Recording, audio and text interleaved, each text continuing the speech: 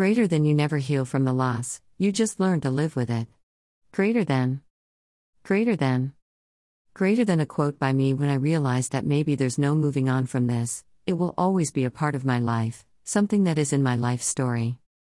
I had a pretty rough 2020, and it wasn't because of COVID-19, I had it because of the emotional issues I was dealing with, things about the world that I was learning and what I would call quarter-life crisis. So even though I don't believe in New Year's resolutions, I made one for 2021, and that was to chase joy, to chase happiness and the feeling of being alive. Coming from a darker 2020, I figured 2021 would be more lighter if I did the chasing joy part well. I wanted to, I planned to, but there's a famous saying that says, we plan, God laughs, He did, and so 2021 turned out differently than I thought.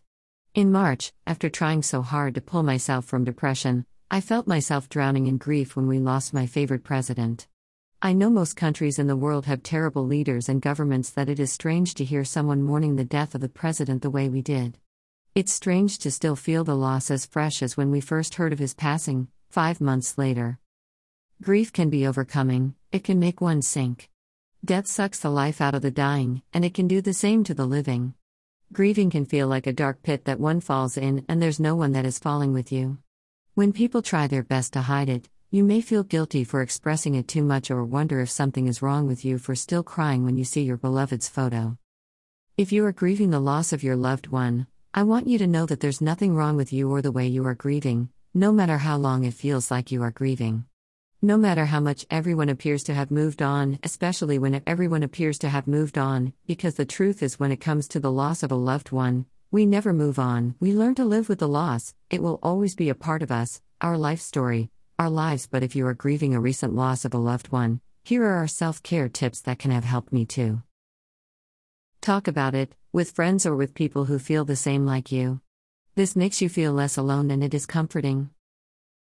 Go through the feelings effectively. The thing about grief is that first you numb it, then you feel it, and then you learn how to live with it.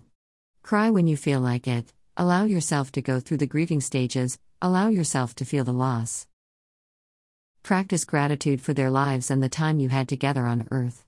This has been a great thing to do in holding their memories alive, in feeling comforted and grateful to have lived with them, having them share a life with us. Be in the nature more. It's understandable that you may have days where you don't want to see the light, but I have found being in nature, being outside so helpful, and when you are grieving, just dressing up to go somewhere can be a huge thing for you to do, and it's totally understandable that you feel that way. However, nature and her wind has some calming effect on your skin that may be helpful for a minute. Find time to get back to who you are and what made you happy. Eat well.